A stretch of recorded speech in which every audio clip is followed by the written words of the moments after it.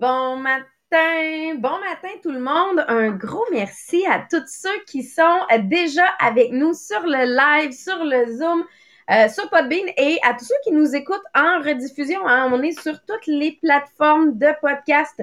Vous pouvez nous retrouver sous les millionnaires des diamants. Fait que des fois, ça peut être bien pour aller retrouver nos podcasts précédents. D'ailleurs, on a la nouvelle plateforme qui sort officiellement cette semaine, sur laquelle vous allez pouvoir retrouver les podcasts, mais imaginez par livre. Donc, et non avoir à reculer par date pour savoir à peu près quand est-ce qu'on a commencé. Donc là, vous allez pouvoir nous retrouver par livre. Et ça nous a permis de réaliser qu'on en a couvert quand même plusieurs livres cette année. Donc, oui, beaucoup de sujets que vous allez pouvoir réécouter si jamais vous nous suivez depuis une courte période. Présentement, on est sur le livre Tribal Leadership parce que ce qu'on a réalisé, c'est que si on veut développer, entre autres, nous, on est en business, mais si on veut développer nos business, c'est qu'il faut développer notre leadership. C'est la base de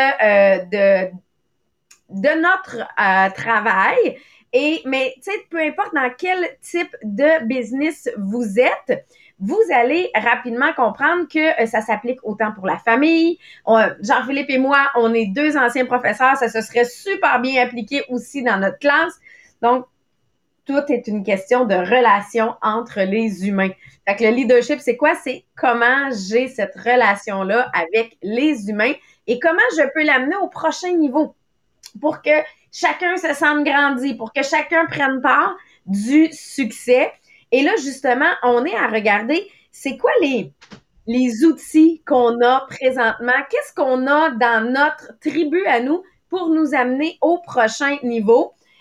Puis, Jean-Philippe, là, on a travaillé dans les dernières semaines beaucoup. Qu'est-ce qu'on pouvait faire pour s'améliorer? Puis on continue là-dedans aujourd'hui. Qu'est-ce que je peux faire pour améliorer ma tribu? Premièrement, je tiens à vous remercier pour améliorer le podcast, c'est vos partages. Parce que en passant, le podcast, on est entre autres une famille ensemble. On a notre groupe groupe Facebook, sur lequel vous pouvez venir aussi vous joindre à nous, le groupe inspirationnel Les Millionnaires des Diamants, qui est une communauté. Fait que de cette façon-là, chacun peut venir partager. Vous voyez une vidéo inspirant, ajoutez-nous-le aussi sur le groupe. Donc, grâce à vos partages, grâce à votre présence sur le groupe inspirationnel, ben c'est là que la communauté grandit et qu'on développe tous ensemble notre leadership. Donc là, aujourd'hui, Jean-Philippe, je te laisse présenter qu'est-ce qu'on a fait un petit peu la semaine passée parce qu'on continue un peu sur le même thème. Oui, exactement. On continue en fait dans les... J'ai été chercher le mot en français, assets, qu'est-ce que c'est? Je parlais d'outils, puis ça fonctionnait quand même. En réalité, le vrai mot, c'est des atouts. Quels sont nos atouts? C'est quoi les atouts qu'on a au sein de notre équipe? Fait que là, ça a comme fait plus de sens hier quand j'ai traduit une partie. Parce que sur le coup, genre des outils, ça fonctionnait quand même, mais des atouts, c'est l'effet qui est plus englobant, en fait. Donc, ce qu'on est en train de couvrir, c'est la partie sur la stratégie.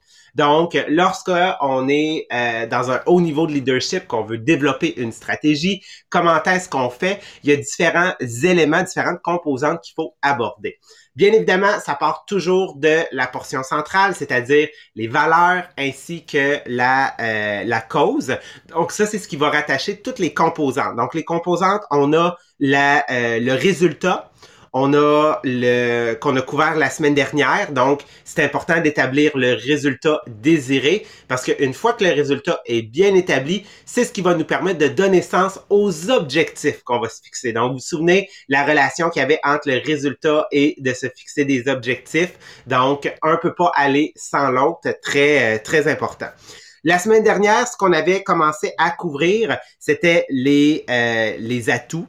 Donc, qu'est-ce que c'était que des atouts? Bien, on a découvert que c'était pas uniquement des atouts qui étaient physiques, dans le sens la technologie, de l'équipement, des ordinateurs. Tout ça, c'est des atouts qui peuvent nous aider à atteindre le résultat désiré. Mais il y a beaucoup plus que ça. Il y a des choses qui sont non physiques, qui sont moins tangibles. Comme exemple, les relations qui existent entre les personnes. Un brand, OK? Une réputation. la passion des gens, la culture qui est en place dans une communauté, le réseau d'une personne. Donc, on parlait de network, comme on est en ce moment, nous autres, en MLM, tu sais, le network, c'est du network marketing, du multi-level marketing. Donc, toutes ces choses-là, ce sont des atouts qu'il faut prendre en considération. Parce que l'important ici, c'est d'aborder vraiment quels sont les atouts de l'équipe, quels sont les atouts de notre tribu, c'est quoi les atouts de notre compagnie, c'est quoi les atouts, tu sais, du groupe en ce moment, peut-être qu'on est sur un projet nouveau ou en train de développer un projet, c'est d'identifier quelles sont toute la panoplie d'atouts qu'on a en ce moment et non qu'est-ce qu'on avait et qu'est-ce qu'on aimerait avoir. C'est correct de penser qu'est-ce qu'on aimerait avoir, mais il faut vraiment être capable d'identifier qu'est-ce qu'on a en ce moment. Donc, ce qu'on a parlé la semaine dernière aussi, on a parlé dans le fond, de l'atout, on va dire, de fondation ou un atout fondamental. Et ça, qu'est-ce que c'était? C'est l'exemple que j'ai donné, c'était la culture de Apple. Donc, tu sais, le culte de Apple. Ça, c'est un des grands atouts qu'ils ont parce qu'au fil des années, ils ont découvert que, tu sais, les gens, mettons, même s'ils venaient d'acheter, un nouveau téléphone, on va prendre l'iPhone, puis en sorte 6 mois plus tard, même s'il est encore bon leur téléphone, puis que le nouveau a pratiquement rien de différent, ils vont en acheter un nouveau. Ben ça, c'est un atout parce que c'est un culte, c'est une culture qui est extrêmement forte, qui a été bâtie. Ça fait partie des atouts d'une équipe, d'une compagnie qui doivent prendre en considération quand ils veulent atteindre un nouveau résultat, un nouveau outcome qu'on dit, ça en fait partie. T'sais. Est-ce que ça va les aider à atteindre leur grand objectif? Donc, si, exemple, tu travailles dans une équipe, t'es peut-être un leader dans un MLM, tu travailles dans une équipe au travail, tu fais partie d'une compagnie ou un groupe qui a été sélectionné pour développer un projet et que vous vous demandez, ça serait quoi, nous autres, notre atout fondamental? Souvent, comme on l'a dit, on s'en rend pas compte. Le culte de Apple, c'est pas eux qui ont décidé d'intégrer ça. C'est c'est des gens de l'extérieur qui leur ont fait réaliser qu'ils avaient en fait cet atout-là. Donc, qu'est-ce que tu peux faire? C'est demander à quelqu'un d'externe et de lui demander, est-ce qu'il y a quelque chose de unique? Puis une des choses, c'est que nous, dans notre compagnie de MLM, les Diamants, c'est une des choses que les gens nous mentionnent beaucoup. Vous avez quelque chose d'unique et ils sont pas capables de mettre le doigt exactement dessus parce qu'ils disent, on est venu prendre de l'information, on voulait reproduire votre modèle dans notre MLM, dans notre compagnie, puis on n'a pas été capable de le faire. Pourquoi? Parce que qu'est-ce qui nous unit? C'est quoi, en fait, nous autres, notre atout fondamental? C'est l'amour, c'est le partage, c'est cette ouverture-là qui fait en sorte que on est capable de grandir à la vitesse qu'on grandit en ce moment. Donc, de demander à quelqu'un de l'extérieur de dire, vous avez quelque chose d'unique, vous avez quelque chose de spécial, ça va t'aider à découvrir un atout fondamental. Aujourd'hui, qu'est-ce qu'on va voir? On va voir comment est-ce que pour découvrir ces atouts fondamentaux là, et mon Dieu que ça fait. Pour découvrir les atouts qu'on a, OK? Donc, c'est important d'avoir ce qu'on appelle un terrain commun. Mais avec qui qu'il faut avoir le terrain commun? Il faut avoir un terrain commun entre la tribu, donc l'entreprise, le groupe, l'équipe, mais la personne avec qui on fait affaire. Donc, parce que qu'est-ce que je veux être sûr, c'est que la personne avec qui je vais faire une transaction, la personne à qui je vais offrir mes services, la personne à qui je vais offrir mon produit ou le marché, la population avec qui je veux faire affaire, est-ce qu'on est en ce moment au même niveau? Est-ce qu'on partage un terrain commun? Puis pour bien vous faire comprendre l'exemple et à quel point c'est important pour une entreprise ou un groupe, une tribu d'avoir un terrain commun avec qui elle veut faire une transaction, c'est que ça peut avoir un grand impact sur son développement puis sur son instauration aussi. Et l'exemple que j'ai trouvé le plus marquant, c'était Walmart. Walmart aux États-Unis, même si c'est une compagnie américaine, Walmart, dans certaines régions, elle a eu de la difficulté à s'implanter. Donc, beaucoup dans le Midwest, donc vraiment toute cette section-là des États-Unis. Pourquoi? Parce que la vision de la compagnie et la vision du public sur quelles étaient leurs intentions n'étaient pas claires. Walmart se percevait comme étant une compagnie qui pouvait offrir une variété de produits à des prix concurrents et des prix, tu sais, vraiment concurrentiels, avantageux pour la clientèle. Alors que le public, comment est-ce que eux ils percevaient Walmart? Ils les percevaient comme étant en fait là des, en anglais c'est destroyers, des destructeurs de rue principale. Tu sais, au Québec, on a une chanson, pour ceux qui se souviennent, OK, des colocs, là, tu sais, quand ils parlent, là, la rue principale, la Saple Saint-Cyril, la coop, le Gaspard, mais dans ça, ils parlent de, sans le nommer, ils parlent de Walmart. Parce qu'il dit, depuis qu'ils ont construit le centre d'achat. Et pour lui, il disait que c'est comme un destructeur de la voie publique parce que, qu'est-ce que ça l'a amené? C'est que ça l'a amené à détruire tous les petits commerçants qu'il y avait autour. Donc, pour Walmart, dans certains endroits, OK, ça a été difficile pour lui, en fait, de pouvoir progresser au même niveau qu'il progressait, exemple, mettons, à, excusez, mon Dieu, qui progressait à New York, qui progressait en Floride ou qui progressait dans d'autres États, puis même à travers le monde. Pourquoi? Parce que à eux autres, à leur niveau, ils sentaient que la mission était connectée, ils partageaient le même terrain commun. Puis c'est ce qui peut faire en sorte que ça va être difficile d'utiliser tes atouts. Même si pour Walmart, son atout ici, c'était d'offrir des prix concurrentiels, en réalité, ça n'en était pas un. Parce que cet atout-là n'était pas perçu de la même manière par le public. Fait que ça devient difficile pour eux d'établir cette relation-là. Oui, Sabrina.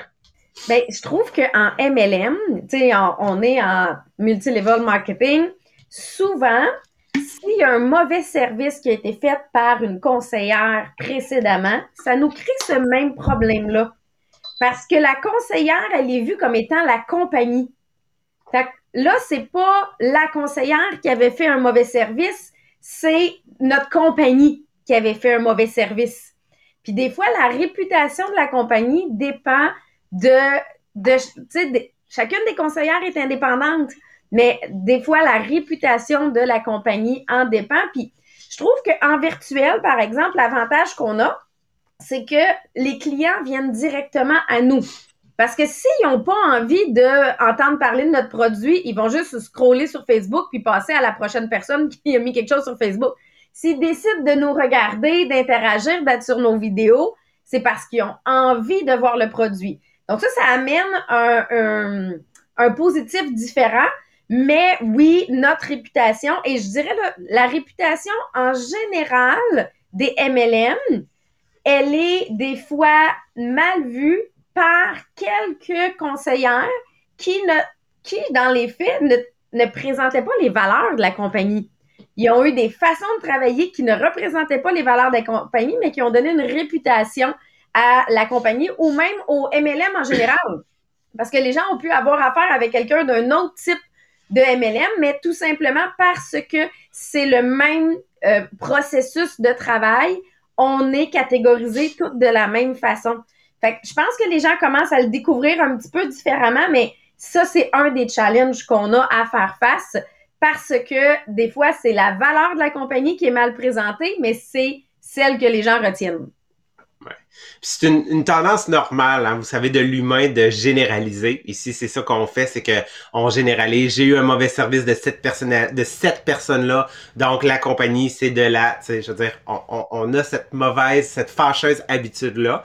Donc, je veux dire, c'est d'en être conscient, mais comme tu as dit, effectivement, dans le virtuel, ça donne un choix différent parce que là, le choix, il est là, alors qu'avant, c'était juste si tu l'as rencontré dans une maison. C'est pour nous autres, dans le cadre de notre MLM, ça ressemblait à ça. Comment je peux, moi, établir ce terrain commun-là? Comment je peux faire en sorte de le rétablir ou d'amener à bâtir un terrain commun avec ma clientèle? Puis j'ai trouvé, en fait, une méthode en 3 étapes qui s'applique à nous, en fait, pour la majorité des gens qui sont ici sont en MLM, puis qui s'applique à tous les types d'entreprises aussi. Première des choses, c'est de faire sentir votre client, votre prospect, de lui faire sentir qu'il y a de la valeur, qu'il y a une plus-value. Donc, comment est-ce que je vais faire ça? Ben, première des choses que je vais vouloir faire, c'est m'ouvrir. Donc, montrer le vrai côté de ma personne, montrer qui je suis. Parce que c'est lorsque je montre qui je suis, que je suis authentique à quelque part, que les gens peuvent venir commencer à se greffer à moi, peuvent commencer à venir me poser, exemple, peut-être des questions, s'intéresser à ce que j'ai à offrir. Puis moi, ma responsabilité ici, c'est de pas rester dans mon ego, mais c'est de ouvrir la discussion, d'amorcer une discussion. Donc, de poser des questions, de s'intéresser à peut-être c'est quoi leurs besoins, qu'est-ce qu'ils recherchent, quelle expérience ils ont eu dans le passé. Donc, vraiment, d'amorcer la discussion. Ça, c'est la première des étapes. La deuxième des étapes, qu'est-ce qu'on veut, c'est en arriver à consolider la relation. Donc, il va falloir que j'écoute et que j'observe. Donc, observer et écouter. Donc, bien évidemment, je vais vouloir aller de plus en plus loin avec mes questions. Je vais m'intéresser, je vais leur parler, je vais les écouter, je vais regarder qu'est-ce qu'ils font, je vais m'assurer de comprendre qu'est-ce qu'ils disent, de poser des questions de clarification. Donc, qu'est-ce qui va se passer, c'est que ça va t'amener en fait un bagage, ça va t'amener plein de données. Donc, exemple, moi qui fais un live dans le cadre de mon travail, ben, je veux dire, moi, ce que je veux, c'est poser des questions aux gens qui sont devant moi, les comprendre, c'est quoi leurs besoins, c'est quoi leur situation, OK? Qu'est-ce qu'ils vivent? Ça ressemble à quoi leur horaire? Donc, bref, ce que je veux, c'est creuser dans la relation pour, oui, accumuler des données, pour bien comprendre c'est qui la personne qui est devant moi. Puis ça, qu'est-ce que ça va m'aider à faire, cette écoute-là, puis cette observation-là? C'est que ça va m'aider à venir bâtir à un autre niveau la relation. Pourquoi? Parce que je vais pouvoir choisir des histoires. Tu sais, quand on dit tell a story, raconter son histoire, OK? C'est choisir les bonnes choses à dire, des événements que j'ai eus dans ma vie, des moments forts, des moments, tu sais, de down que j'ai eus dans ma vie. Comment est-ce que je vais pouvoir venir les choisir pour venir raconter ça avec ma clientèle? Donc, qu'est-ce que ça va faire? C'est que les gens vont encore plus s'attacher à toi, vont s'attacher parce que ce qu'on veut, c'est naturel. Faut pas le voir, tu sais, comme étant, je veux juste savoir qu'est-ce qu'elle veut pour y lancer mon produit. Non, c'est naturel. L'humain veut trouver un terrain commun. Quand on était au primaire, quand on était au secondaire, puis qu'on cherchait à se faire des amis, ben on cherchait à trouver quel était le point commun qu'on avait pour pouvoir parler de ce sujet-là, pour pouvoir, en fait, s'accorder encore plus. Donc, c'est ce qu'on veut faire aussi avec notre clientèle. Puis, dans le virtuel, une des choses qu'il faut apprendre à faire, c'est que souvent, on fait des lives. OK, je fais des lives, mais il faut que j'apprenne à poser des questions. Parce que sinon, c'est juste moi qui parle sur une vidéo. Mais il faut apprendre à poser des questions. Puis là, que ce soit pour nos équipes, que ce soit pour notre clientèle, pour être capable d'avoir l'information. Parce qu'on n'est pas assis autour d'une table ou d'un îlot à prendre un café, là. La réalité, c'est qu'il y a une personne qui est en vidéo et les autres peuvent commenter. Donc, si je veux développer cette relation-là, je dois apprendre à poser des questions et à m'intéresser, à mettre un téléphone assez proche pour être capable de lire les réponses, pour avoir cette interaction-là. Puis c'est quelque chose qu'on faisait pas au départ, mais qu'on réalise que ma vraie façon d'avoir la relation, c'est là quand je suis en live. Fait qu'on est en conversation avec beaucoup de monde en même temps sur un live, mais ça, c'est un apprentissage qu'on a à faire. Puis souvent, c'est là qu'on va chercher le plus d'outils, d'informations pour être capable de créer la relation. Mais il faut y penser parce que sinon, on va juste parler, on va présenter quelque chose, mais on n'aura pas eu de relation réellement dans ce live-là. Exact. Exactement. Puis vous allez voir le dernier point aussi très relié parce que tu sais plus on va creuser une discussion, plus on va creuser une relation, plus elle va devenir forte. Une des choses qui est importante, c'est de rester honnête, de rester vrai. Et qu'est-ce que je veux dire par ça, c'est il faut pas que tu te changes ou il faut pas que tu altères qui tu es parce que tu veux éviter un conflit ou que tu veux éviter une divergence d'opinion. Exemple, en ce moment, dans la réalité qu'on est depuis 2020, tout ce qui est la notion du virus et du vaccin. OK? Ben, je veux dire, j'irai pas dire à quelqu'un, même si, exemple, le sujet c'est arrivé sur ce sujet-là, qui me dit, elle n'est pas vaccinée ou lui, il n'est pas vacciné. Ben, je veux dire, j'irai pas, moi je le suis, j'irai pas modifier ma réponse et dire, ah, moi non plus, tu sais, puis juste pour dire la même chose ou pour, comme, mentir pour en retirer quelque chose. Ça, c'est ce qui va éliminer puis défaire toute votre fondation. Donc, Est-ce qu'il y a des sujets qu'on va vouloir avoir une tendance à éviter complètement? Donc, que ce soit le vaccin, la COVID, la religion, la politique. Donc, ça, c'est ce qu'on appelle le sport. Aussi, je pense qu'on pourrait mettre ça dans cette section-là, OK? Ben, c'est souvent des sujets, qui sont forts parce que les gens ont des fois des positions campées extrêmement fortes. Ben, c'est sûr que si ça arrive sur le sujet, je mentirai pas. OK? Soit je n'en parlerai pas, ou soit je vais tout simplement établir un fait ou ma position, mais je confronterai pas la personne. Donc, j'altérerai pas mes valeurs, j'altérerai pas ma mission, ma vision, qu'est-ce que je veux pour pouvoir retirer quelque chose de la personne qui est devant moi. Donc, ça, c'est important de rester vrai comme personne, puis de dire tout simplement la vérité parce que c'est normal d'avoir des divergences d'opinion, OK? C'est juste comment est-ce que tu vas décider de l'apporter. Je suis pas là pour convaincre la personne. C'est ça que, tu sais, chacun a droit à son opinion. Moi, le meilleur exemple que je me souviens, puis on l'avait souvent dans les présentations, puis on l'a encore dans le virtuel, c'est l'utilisation du micro-ondes. Moi, je l'utilise, mais je suis pas là pour te convaincre de l'utiliser. Donc, c'est un sujet où, oui, vous le voyez, moi, je l'utilise, mais je ne vais pas embarquer dans un débat live de pourquoi l'utiliser ou non. Les gens peuvent aller chercher leurs propres informations. Fait que c'est là que, mais je vais pas cacher le fait que je l'utilise parce qu'ils voient les vidéos, là. Ça serait de justement pas être authentique, mais effectivement, je peux pas convaincre les autres. Je peux juste assumer ma propre opinion. Exactement. Donc, ça, c'est les éléments pour bâtir un terrain commun. Donc, parce que le terrain commun devient un atout, est un atout important pour pouvoir réaliser le résultat, le outcome, en fait, là, du début. Avant de passer à la prochaine étape, avant de passer au comportement et aux actions, il y a une question très importante à se poser, OK, pour être sûr que la discussion sur les atouts soit pas faite en surface. Et c'est, est-ce qu'en ce moment, j'ai assez d'atouts pour réaliser le résultat, pour atteindre le résultat qui a été défini au début? Et en général, à 90% du temps, la réponse, ça va être non. T'en as pas assez. Parce que si tu crois des fois que tu en as assez, il y a des compagnies ils l'ont essayé, ils ont eu des grands succès. Mais l'histoire montre que la majeure partie des compagnies n'avaient pas assez d'atouts. Et qu'est-ce qu'ils ont fait? C'est qu'ils étaient, désillusionnés par rapport aux atouts qu'ils avaient pour pouvoir atteindre le résultat. Donc, ça les a menés à leur perte. Donc, c'est important de se poser la question, est-ce que j'ai assez? Est-ce que j'ai tous les atouts nécessaires pour pouvoir l'atteindre? Donc, si comme la réponse est en majeure partie non, ben un des exemples frappants que je vous donne, qu'il y avait dans le livre, que j'ai vraiment aimé parce que c'était par rapport à l'histoire, lorsque les États-Unis ont décidé d'entrer officiellement dans la Deuxième Guerre mondiale et que se sont posé la question, est-ce qu'on a assez d'atouts pour pouvoir gagner? Ben la réponse a été non. Il n'y avait pas assez de flotte navale, il n'y avait pas assez de tanks, il n'y avait pas assez d'effectifs pour pouvoir gagner. Donc, ils se sont posé la question avant d'entrer officiellement, donc, tu sais, de dire qu'il était un allié à l'intérieur de cette guerre-là. Donc, c'est important de se poser ces questions-là.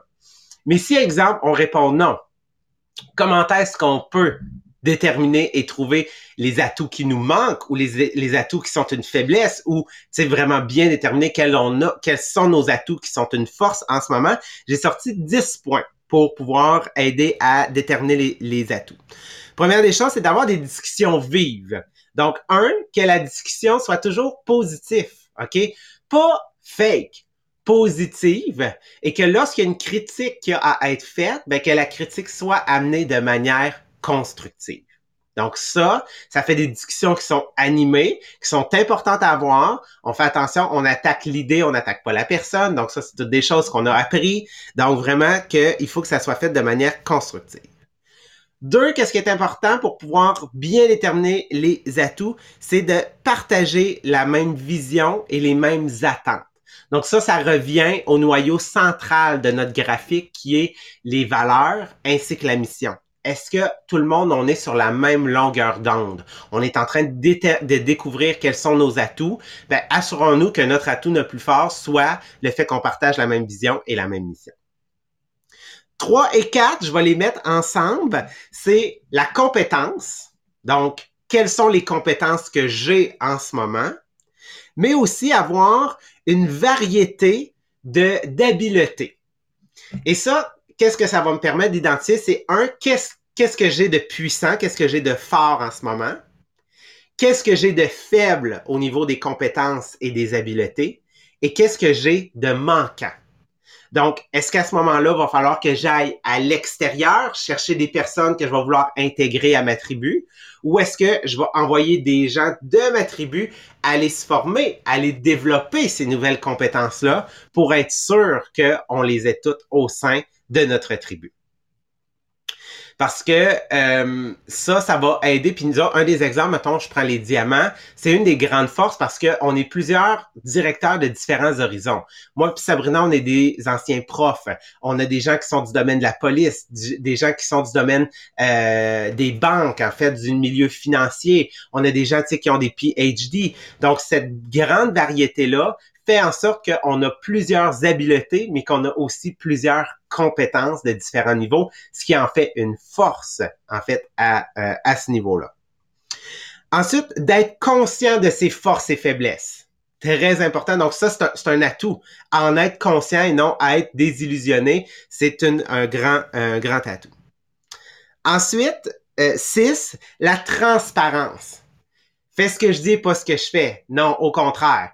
Fais ce que je dis et je fais ce que je dis aussi, OK? Donc, je suis un exemple, je suis transparent, je suis authentique. Les gens peuvent dire que je suis la même personne en vrai, en virtuel. Donc, vraiment, cette transparence-là. Et en tant que leader aussi, que je retienne pas des informations.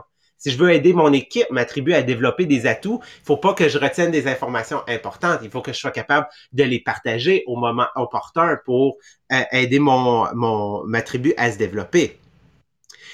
Prochain, éliminer les personnes toxiques.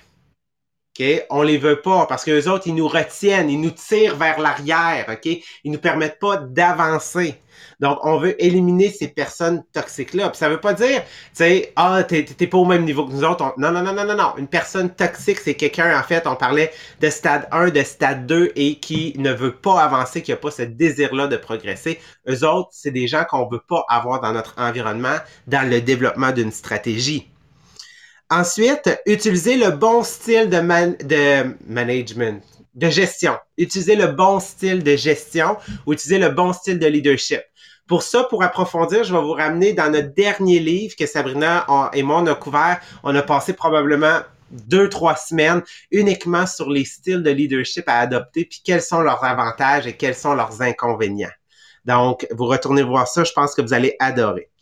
Ensuite, avoir une culture, puis ça, c'est les deux qui sont reliés, les deux derniers points, le 9 et le 10, avoir une culture de rétroaction et de reconnaissance. Et avoir une culture où est-ce que la dynamique de l'équipe est bonne. Donc ça, qu'est-ce que ça va faire? C'est que lorsqu'on est capable de donner de la rétroaction, qu'on est capable de donner de la reconnaissance, ben ça bâtit la confiance des gens. Et lorsque les gens se sentent confiants, c'est là qu'ils donnent leur 100%. Puis c'est là que les atouts sont bien identifiés. C'est là que les forces se développent. C'est là que les aptitudes se développent. Puis quand on veut bâtir une bonne dynamique, ben on appelle ça aussi les activités sociales. Tu sais, est-ce qu'en dehors, on est capable de se parler? Est-ce qu'on est capable de comprendre, tu sais, qu'on est des êtres humains, on a du plaisir, on s'entend bien? Donc, tout ça va aider à créer un climat qui va aider à, bien identifier les atouts, déterminer quelles sont les faiblesses et aider à bâtir et à développer des nouveaux atouts.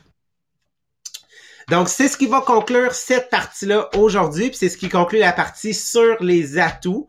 Donc, comme on l'a vu, c'est important de les déterminer. Tu sais, on a déterminé les résultats de manière individuelle, on en a parlé. Ensuite, on a déterminé les atouts. C'est important de les déterminer de manière succincte. Et à partir de demain, on va rentrer dans la dernière composante qui sont déterminer quels sont les comportements et les actions. Puis on va terminer en amalgamant tout ça ensemble. Fait que sur ce, on vous dit une belle fin de journée et on se voit demain matin à 8h30. Merci tout le monde!